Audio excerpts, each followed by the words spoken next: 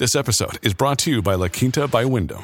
Your work can take you all over the place, like Texas. You've never been, but it's going to be great because you're staying at La Quinta by Wyndham. Their free Bright Side breakfast will give you energy for the day ahead. And after, you can unwind using their free high-speed Wi-Fi. Tonight, La Quinta. Tomorrow, you shine. Book your stay today at lq.com.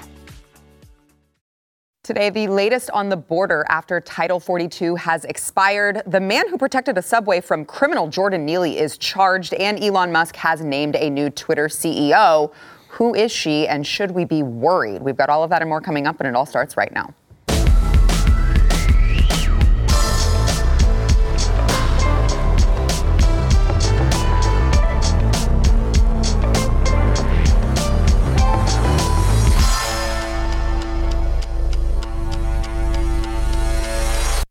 Welcome to the news and why it matters. I am Sarah Gonzalez, and as many as 700,000 migrants are currently in Mexico waiting to rush the United States border, according to Congressman Andy Biggs of Arizona. Now, just for reference, that is larger than the population of the city of Boston. Now, asylum seekers will not actually be processed under the earlier Title 8 measure, where they need to remain in Mexico as they apply to come into the country legally. They will just, according to recently revealed Border Patrol documents, they will just be allowed to just be released right on into the country. So as the sun set yesterday in Brownsville, Texas, groups of women and children were being helped across the Rio Grande River, which of course serves as that boundary between Mexico and the United States. And Texas Senator Ted Cruz warned that a massive impending invasion at our southern border will bring tragedy, suffering, and death, directly addressing the president, who conspicuously was not there. Watch. Ask yourself, why is President Biden not here? Why is Kamala Harris not here? Why is Elizabeth Warren not here? Why is AOC? She still owns the white pantsuit. Why is she not here with her head buried in her hands? Because they don't give a damn about the dead bodies. Show me the lie. Yesterday in Brownsville, migrants were given packets with United States government-issued cell phones and notices to come back to court. Now, some of these migrants were given court dates as far out as 2027. 2027. Yes, that's what I said. So just for reference, the year is 2023. So they are going to be here 2024, 2025, 2026, and 2027. As you can see here, these documents show the Department of Homeland Security ordered this particular immigrant to see a DOJ judge on May 26, 2027, at which point they have to prove why they should not be removed from the country. Now, TPUSA Frontlines reporter Savannah Hernandez spoke with an Ecuadorian migrant who illegally crossed the border into the United States. She was given similar court papers to appear before an immigration court in 2027, and she is currently just waiting in El Paso for her husband to cross over the border again after he was deported to Juarez, because, you know, if at first you don't succeed, try again. He was just waiting for Title 42 to end so that he could come on back over. Here's that exchange. Watch. Entonces, cuando la procesaron usted, she said, what court date did you get after being processed? By the way, just doing her eyelash extensions while she's talking. El 26 del 2027. Okay. She says April 26, 2027. Como usted dijo ahorita, ¿hacia dónde va? He asks, where are you headed? Dallas. Okay. Dallas. Great. Pues mencionó que venía con he says, you mentioned being with your husband in Juarez. She says, yes, my partner. Piensa que con el fin del título 42, says, do you think that with the end of Title 42, she says, I hope he can cross because I do not want to be here alone since I have no family here. I hope on God's grace that he crosses this year or as soon as possible. Wonderful. Border Patrol agents late last night loaded up buses to take illegal immigrants back into more into the interiors of the country after being processed by government officials. And of course, the CBP agents asked the reporters to steer clear because, you know, they wanted to make sure to give these illegal immigrants privacy. So not only do they get your phones, not only do they get your economic resources in the form of taxes, but also they need their privacy. Well, here to discuss this and more, I have Eric July, of course, Blaze TV contributor and founder and owner of Ripaverse Comics. So, Eric, it is just Like, I feel like it's bad enough to sit here and say, they're releasing these people, they're processing them, they're giving them, they got to go visit a court within 60 days. These people don't have to visit a court until 2027 wasn't even the latest that I had heard. I had heard that some were 2032.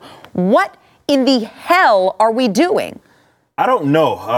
For that question, I don't really have an answer as far as what the objective here actually is. But I will say this: there's so many different angles I want to take on this. But let's first start with this whole position on. You got the floor. Take all of them. With this immigration and what's the just moral, the ethics behind it, and all that. Great Hans Herman Hoppe once he talks about this all the time about immigration, even from the libertarian perspective, and how, as long as the state exists as it does right now, there's going to be injustices done on either side. Mm-hmm. So it doesn't matter if you are a pro immigration or maybe on the more stricter side. It doesn't matter. There's still going to be injustices done either way. To pretend that away is to be completely disingenuous and completely dishonest to this argument. And Ted Cruz was going on about why aren't they here? The reality is such is that a lot of these guys are beltway libertarians get this issue terribly wrong,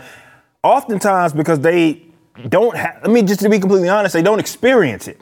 When you're up in the northeast, you're the last person that is going to have to experience any sort of demographic change, any sort of kickback or economically or not. It does not matter. There's going to be certain issues, but even if you're looking at it from the perspective of the migrants as they embark on this incredibly dangerous journey, Cruz talked about some of the dead bodies. This is the type of stuff it is that is absolutely taking place, and that can't be ignored away. So if we are going to discuss the subject of morality as it pertains to immigration, we have to look at it in its entire scale. We can't just say, hey, here are women and children, and that's all that's crossed. They try to better their lives. Everything's going to be hunky dory. Everything's fine. That's just not the ultimate reality. There's also the economics of it all from a taxpayer perspective, which you kind of spoke about. I want people to look at kind of how this country, and I encourage them to go research it, handles asylum and how much of your taxpayer dollars actually are dedicated towards that. And this is before these people ever get into the country and have even a job. Right. So it's welfare statism. Let's call it exactly what it is. So this isn't a case of. And I think a lot of people would have a lot less issue if there weren't so many dedicated economic resources towards this whole entire issue. But there are. So you can't not expect people to have some sort of strong opinion on the subject matter because they're reaching in your pocket to initially pay for this, or worse, they're selling off assets of your unborn children to pay for this. So I'd much rather speak about that. But good luck with all that. Immigration, unfortunately, is one of the more politicized subject matters in this country, often by leftists who don't have to feel the brunt of the economic or demographical change when something like this sort of takes place.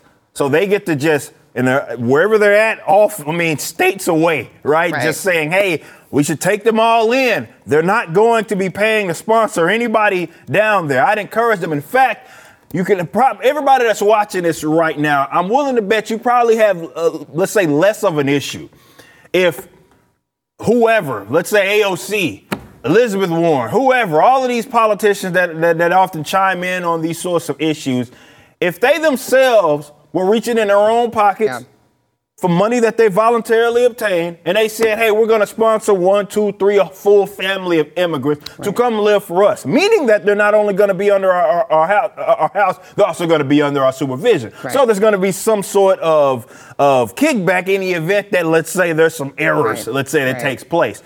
But that's not what we have here. The state has completely monopolized the issue, right? So they are supposed to take responsibility for it.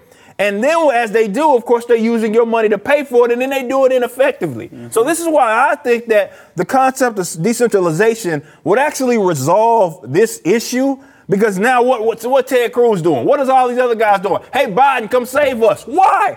Why isn't the case that where Texas, where it's Arizona, all of these states are saying, screw you, feds. If this is an issue, let's deal with it ourselves. It's funny. I just read a story about El Salvador, and they limited. This is actually remarkable. Wow, if John was here, I know he'd be glad. No, but I was when I saw the story, I was thinking about him, ironically enough. But I think over the last year, they've not had one homicide. And I was like, wow. But I think that's not a testament to all this just tough on crime. Right. It's more of a testament of when you have a particular issue and it's contained to that smaller geographical area where they can themselves address it, you can actually solve the problem. Well, that's not what we got here. We got guys trying to rely on folks in D.C. They have no idea what it's like in terms of what's happening at the border. So to your point, Todd Bensman, who is with the Center for Immigration Studies, he has been on the ground in Mexico and Matamoros. I'm not sure if he has gone somewhere else since a couple days ago, but he was watching when the Texas National Guard came out and they put all this razor wire across a large piece of land where immigrants were just walking right on through.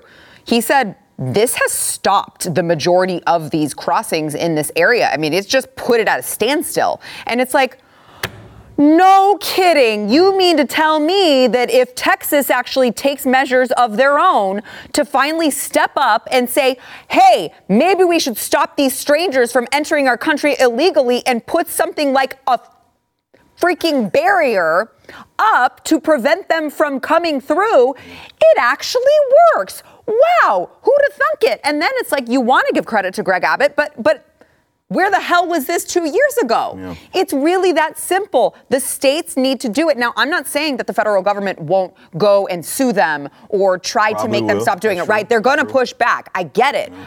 But fight back against the federal bureaucracy. That's what we were made to do. That's what our forefathers wanted us to do. That's the system that they built so that we could push back on that.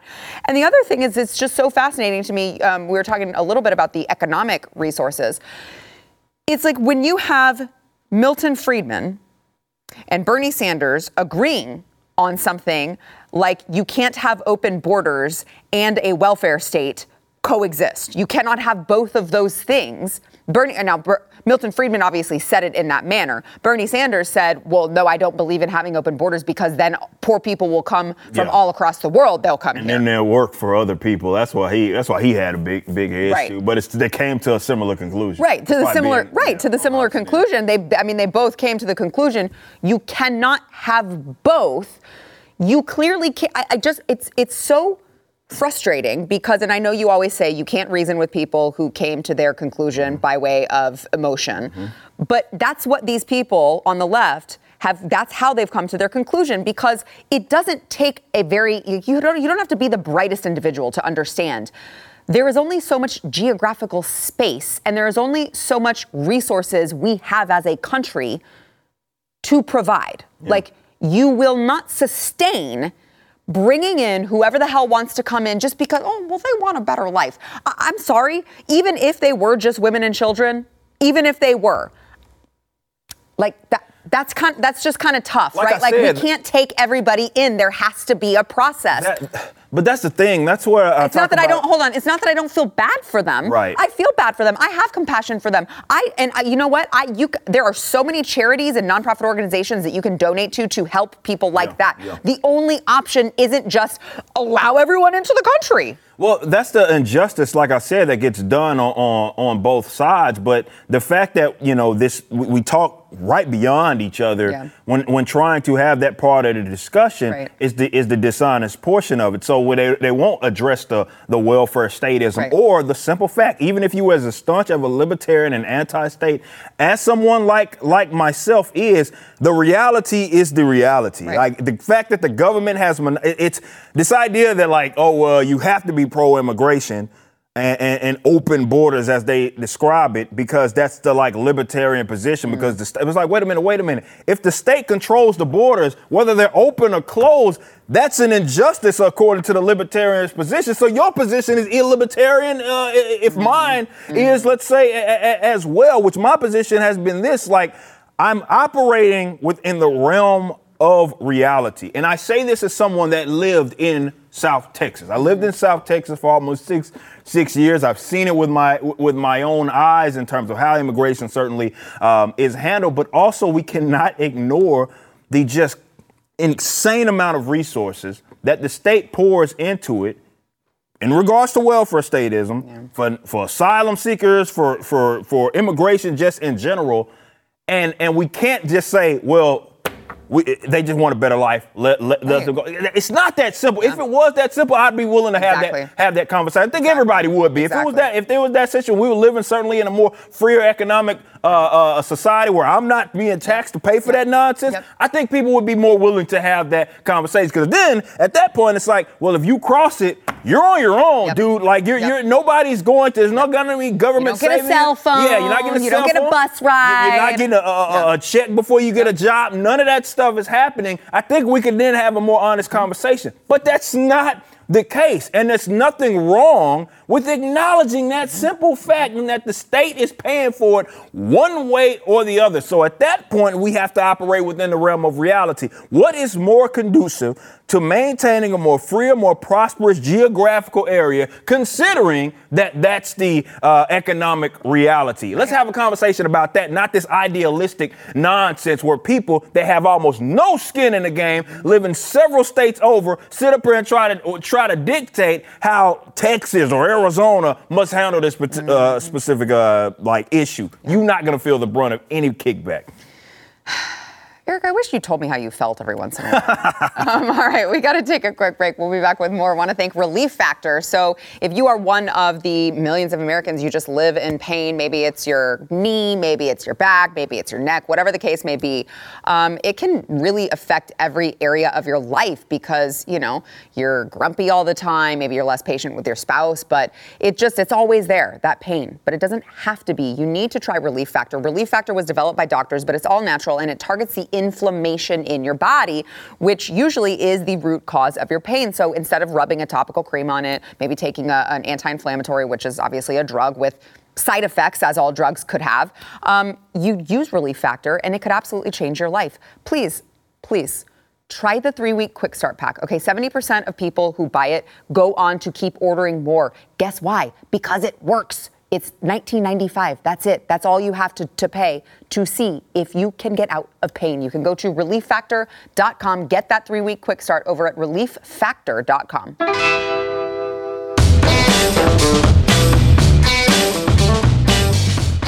Those of you who are watching on Blaze TV, we appreciate you being a subscriber, as always. We very, very much appreciate it. But those of you who are watching on YouTube, look, I don't know when my time is up at YouTube. I'm making literally $0 off of this over from YouTube. But we would at least appreciate you hitting that thumbs up button and make sure that you subscribe to the channel and comment. Let us know what you think about the news of the day. Specifically, I'd love to know the viewers' thoughts on this story that we're about to get into, because this is just fascinating to me. So United States Marine veteran Daniel Penny surrendered himself to the New York police this morning. He is 24 years old, obviously a very upstanding citizen, clean record, and he was charged with manslaughter in the 2nd degree. This comes about 2 weeks after the encounter with Jordan Neely, where Penny used restraint to protect the rest of the riders on the subway from this man. This was a man who had a very, very long rap sheet. I believe it was 42 or 44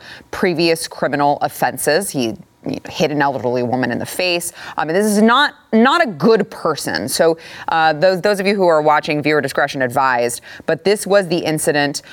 All of the witnesses on the train, on the subway, have all said they're praying for him, they appreciated him, they thanked him. There was even, those of you who are listening on audio podcasts who didn't see it, there was even, some people accused him of, initially it was like, oh, this is another George Floyd situation. Some people accused him of being racist because Daniel Penny is white, Jordan Neely is black. Well, one of the men who helped restrain Jordan Neely was, of course, someone of color, it appears to be. So not a hate crime. It's just that this guy was a danger. He's threatening to kill people if he didn't get his way.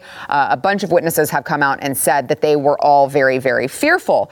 And so now, 2 weeks later, He's charged. And it's just been fascinating because Mayor Eric Adams initially was very almost weirdly reasonable about the incident and said, well, I don't want to come to any conclusions. Let's wait. I want to let the police do their job. They're going to investigate. Don't worry. But we just need to wait and let them do their job. And then he completely changed his tune and went like full on race wars, I guess. Watch this difference here. Watch.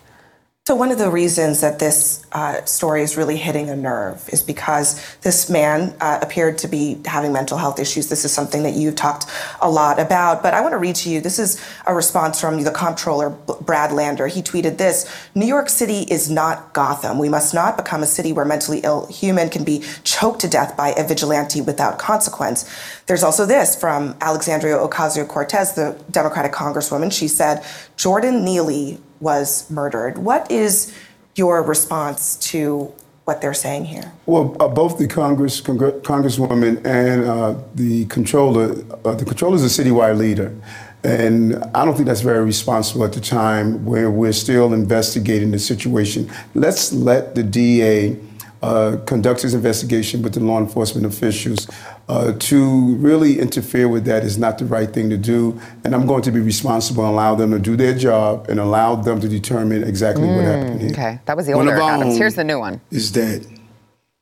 A black man. Oh, a black man. Like me. Oh, like you. A man named We couldn't Jordan. tell. The name I gave my son. Oh, no. A New Yorker who struggled with tragedy, trauma, and mental illness. A man whose last words were a cry for help. A man named Jordan Neely. He's taken a play right of the Obama playbook there with Trayvon Martin. He could have been my son, that Trayvon Martin. It is just fascinating to see them completely change their tune. Now, I just for perspective here, additional context, this is the same DA, Alvin Bragg, who's going after Donald Trump. So all of these, Jordan Neely had a rap sheet of all of these crimes. He's still out on the street terrorizing subway riders. But the men and women who, oh my gosh, a Marine veteran, a former president, all of these people who've actually done something with their lives, yeah, let's go ahead and see how we can throw the book at them. Oh, and make it about race. Yeah, this is the unfortunate thing that a lot of people are going to have to face, including leftists that live in these areas of like the New York cities of the world, where you acting as a responsible human being, which is, of course, what the state or the city, or by state, I'm using it as more so the government that represents that area. This is what they don't want, and that is you being able to handle yourselves without having to wait for help in the event that there's a problem. And they use terms like vigilante and all those terms to have people shy away from being able to do that because it makes people less reliant upon them. This is yet another example of, I've talked about this many times on the show, if you guys remember when the George Floyd situation, which of course was invoked here as well.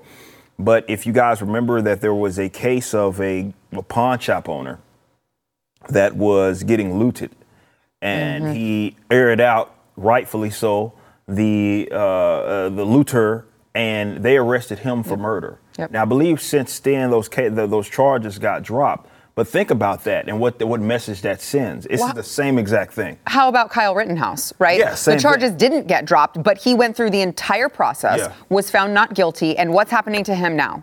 The parents of one of the deceased criminals is suing him civilly. Same.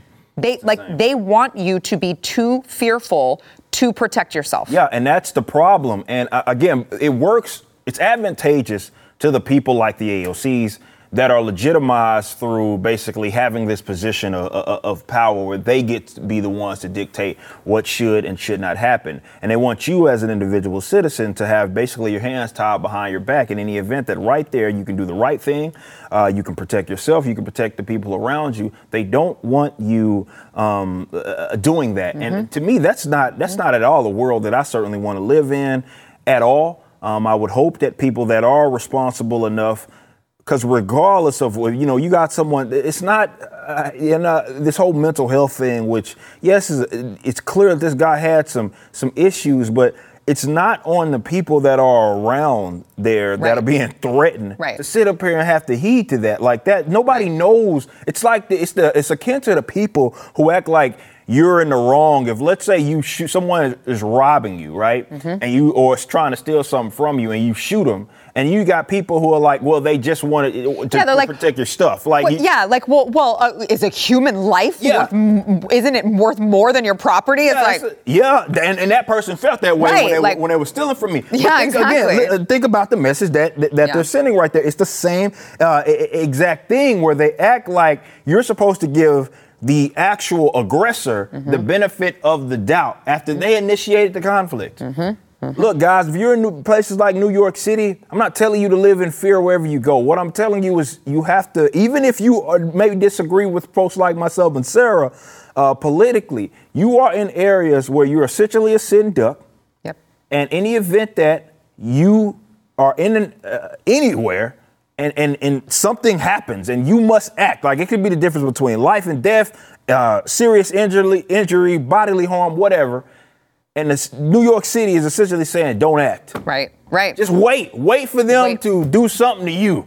Right. Yeah. And maybe there's no turning around and even then, how many citizens are going to go, I'm white, he's black. If I do anything, I'm going to get charged. I better just take it and hope that I Exactly. live. And so think about the lives by proxy, if you will, that aren't going to be saved because of that. Because if I have to think twice about protecting myself or the people around me, that's the second that maybe someone's life gets cost. Like, that's the true thing that I think in this country that we need to address. It's this reliance on police officers. It's this reliance on government officials to have to then, and they're the response agency at best anyway, and then they tie your hands behind your back, not wanting you to be able to act. That's nonsense. Right.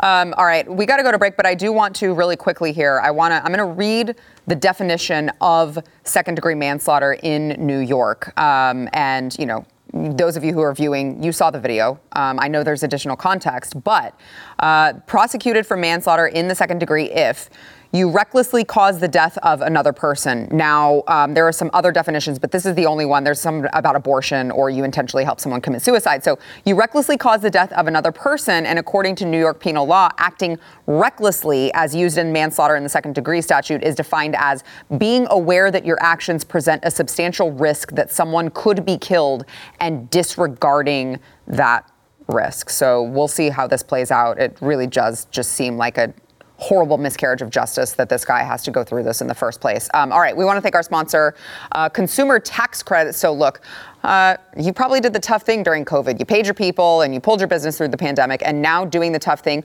could actually qualify you for up to $26,000 per employee over at covidtaxrelief.org. Government funds are available to reward companies with 2 or more employees who stayed open during COVID. It's not a loan. You don't have to pay it back. It's complicated, but nobody knows more about it than the CPAs and tax experts at covidtaxrelief.org. You're going to pay nothing up front. They do all the work, and then they're going to share a percentage of the cash that they get you.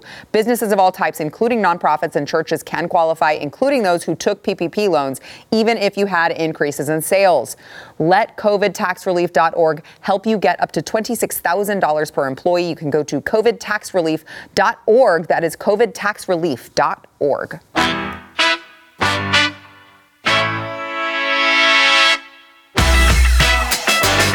Elon Musk has announced his new Twitter CEO. He tweeted out, "I'm excited to welcome Linda Yaccarino as the new CEO of Twitter. She will focus primarily on business operations while I focus on product design and new technology. Looking forward to working with Linda to transform this platform into X, the everything app." Now, just for those of you who are not familiar with Linda Yaccarino, she was, up until very recently, the NBC Universal head of advertising, and also has just a little bit of a role with the World Economic Forum. She is the chairman of the Task Force on Future of Work. And she frequently, if you go look through her Twitter, A review shows that she frequently engages or likes a lot of content from Elon and some of his top allies. She follows Libs of TikTok and other conservative talking heads. And here's a 2020 interview here. She praised Jeff Shell and Brian Roberts, her bosses at NBC Universal and Comcast, for taking steps to fight social justice and equality. Watch. Under the leadership of Brian Roberts and Jeff Shell, Comcast set up a fund to the value of $100 million to fight social justice and equality, and obviously supporting many, many important groups. But it really made a very public statement that we're going to put our money where our mouth is. We're not going anywhere. And it inspired action across every corner of our company. Because what it also did was made leadership of our company accountable. What do you make of this, Eric? Yeah, terrible hire. I'm going to be completely honest. Now, yes, I want to be fair here. I just do believe that there were certainly better options out there. I think this was a weird choice. Mm-hmm. Ideally speaking, and this is wholly ideally, she is going to be able to remove her personal views from the job it is that she is supposed to be providing, or the filling, let's say, as CEO of Twitter. If that is the case, people are going to have less problem with it. But when you look at her track record, some of the things she said, she pro-mask, jab, all of that stuff. If she wasn't, let's say, CEO, we'd be calling her, let's say, not so good of a hire. Mm-hmm. Now, I would hope that Elon Musk didn't do all of this work, because I will say, I think we all can agree that Twitter is certainly better than what it had been years past. Yes. Because, we got people that have got reactivated. You're not as, whether you think it's completely free speech, as some people deem it as, irrelevant, it's at least better comparatively, not only to itself, but to other major social media platforms. In fact, I would argue it's the most free of the social media platform, in that you're less likely to, let's say, be banned, depending on what it is that you're discussing. So now we have someone who, they're going to present it, or they're presenting it already, that she's kind of this centrist, which I hate that term, but because she does follow and keep up with people that are on the complete opposite side of the spectrum, despite her going on record having positions that seem to more so align with the left. Right. So, I guess I can try to be optimistic and say maybe she has the capacity to be able to separate that from the business. But then again, she was just giving NBC credit for actually merging those specific issues, right? So I don't know. So everybody's going to treat it with caution. I don't know anybody that's looking at that and saying, this is an absolute great hire. But if she's separate and she's open about that, like, hey, my personal politics, my personal views has absolutely nothing to do with my position. It is that I'm trying to fill here. Then we'll forget about it, her being the CEO. But you best believe, any event that we start seeing any sort of increase in censorship or anything of that nature, people are going to point to that hire right there. So a couple things. Number one, typically with people who are, I'm trying not to generalize too much here, who talk about fighting for social justice and equality and all of these. It's the same. I go back to, your point about people who are making decisions based on emotion. Yep. That seems to be those types of people. Absolutely. Typically, those people aren't able to separate the two components, right? Like, that's just how they live their lives. So I am not very optimistic that she will be able to. Yeah, and you're completely right on that, Sarah, that oftentimes, and they actually try to put that type of idea because they expect their enemies to act like that as well. Yes. It was like that with my company with the Riververse stuff. Yep. When I said, and I deemed it as, we're apolitical. The company itself is not like me going on some crusade about anarcho-capitalism, right? I could have did that, but I didn't. Yep. It's completely apolitical. You'll maybe find things that are on either side or whatever, but we're not trying to represent modern politics, let's say, in our comic books. And then you'd have people that would say, because it wasn't quote unquote woke, it's political by default and all this stuff. So they think that everybody operates like them because, to your point, that's how they operate. Right. You saw that after 2020.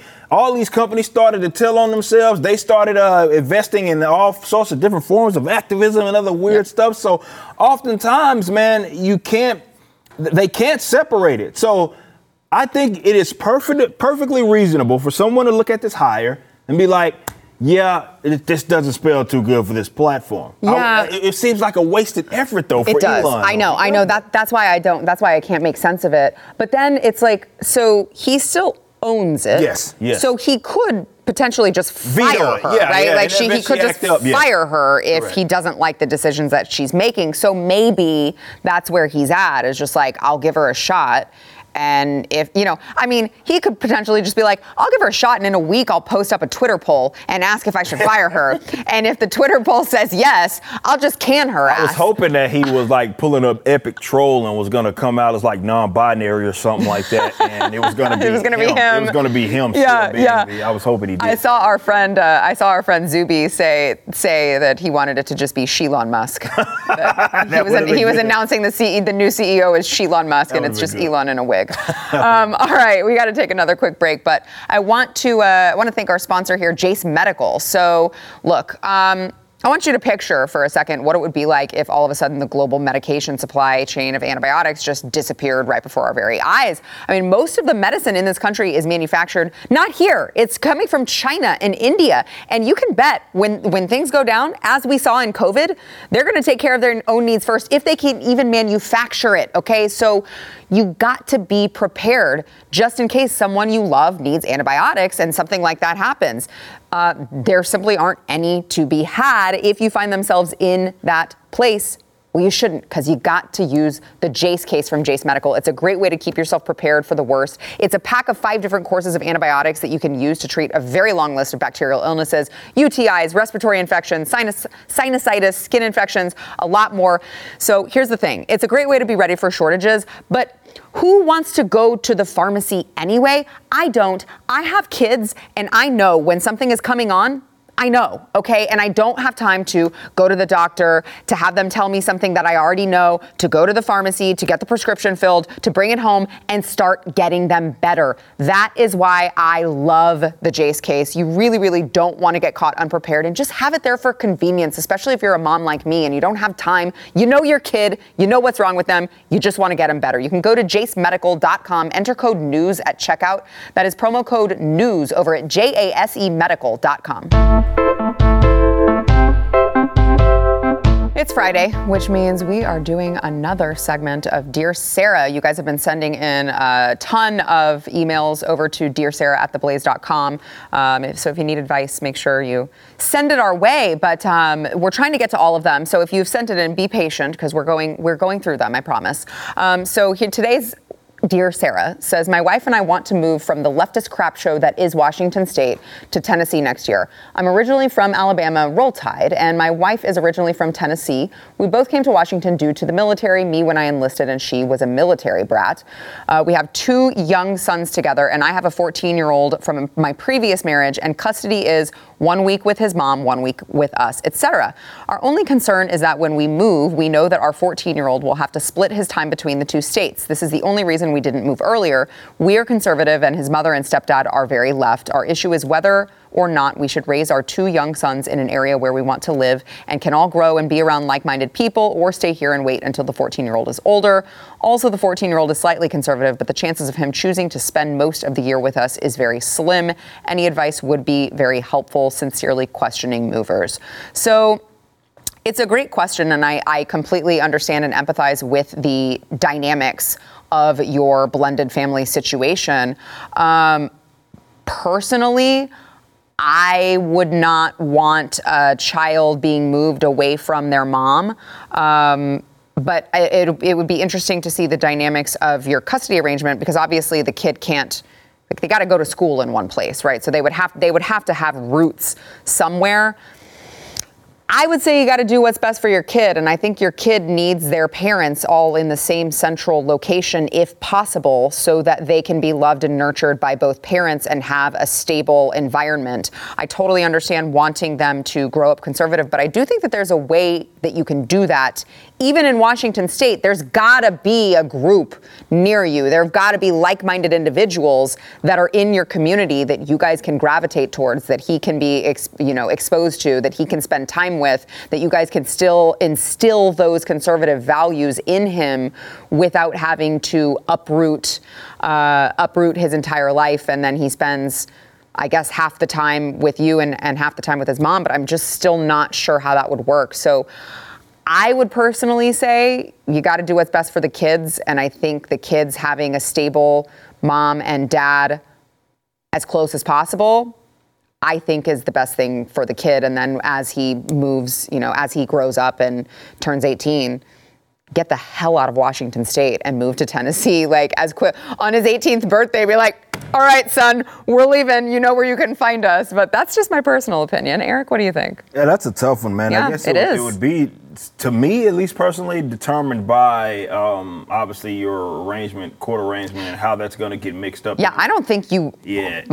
If you even I've never do that. That's why I've never seen one that you could do that, but I don't presume to know what they worked out. So whatever you got worked out, or what additionally would have to get worked out in the event that, let's say, you did that, I think is first and foremost. And also, you didn't speak, at least to my knowledge, I didn't in that letter any like ill will on the mother, right? Or anything of like speaking down, or maybe on her duties and not being able to provide them. Right. So it'd be a lot easier to make a decision. It was like, oh well, she's an unhelpful piece of crap and doesn't do anything. And then it's like, all right, well, if you can make that arrangement, you make that arrangement. But you're in a difficult situation. For me, it would start with like, what does that even look like? Mm-hmm. What does that even look like? And if it looks like something unreasonable, where the court would say, well, the custody would have to lean more towards her way, because you guys, I guess the person was raised there in school, they're going to lean towards the mother maybe, or whatever. And so in the event that you move, they'd have to be more so be rooted there.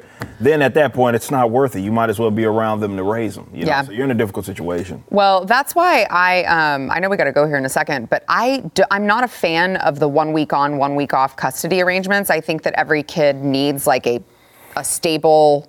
It just feels like a whole lot of tumultuous, like you're adjusting to getting at dad's, and then you got to go back and you're adjusting to getting back at mom's, and then you got to go. But it just seems like the kid is being like going back and forth a little bit too much. But I certainly can empathize with your position. And I mean, I'd want to get the hell out of Washington State too, so I get it. Obviously, it's your decision, not mine, but I will trust that you guys are qualified and loving parents, and you will make the best decision for your children and yourselves. We appreciate you sending in the question. Make sure that you guys get your advice, questions, dating, tips, whatever, over at dearsarah@theblaze.com. We will be right back.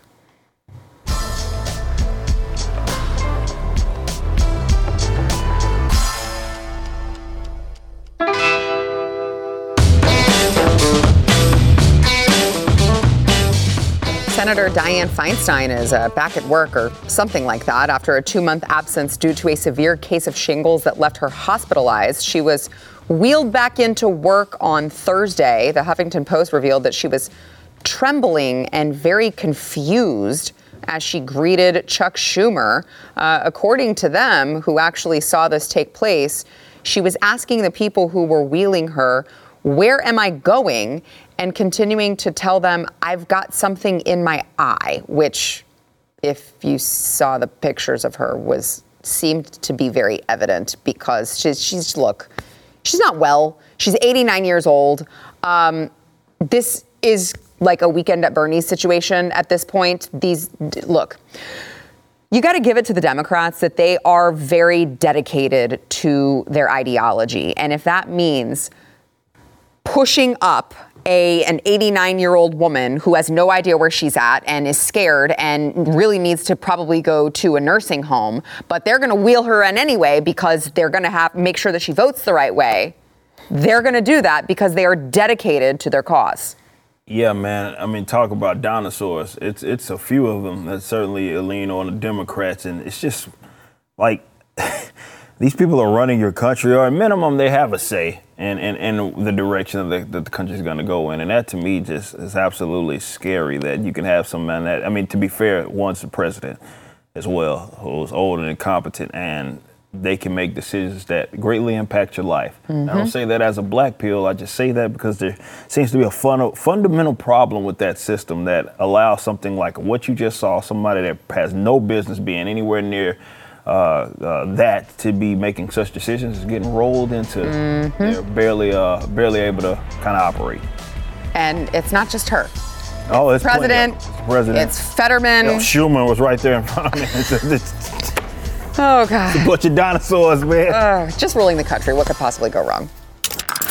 Stream and subscribe to more Blaze Media content at theblaze.com/podcasts.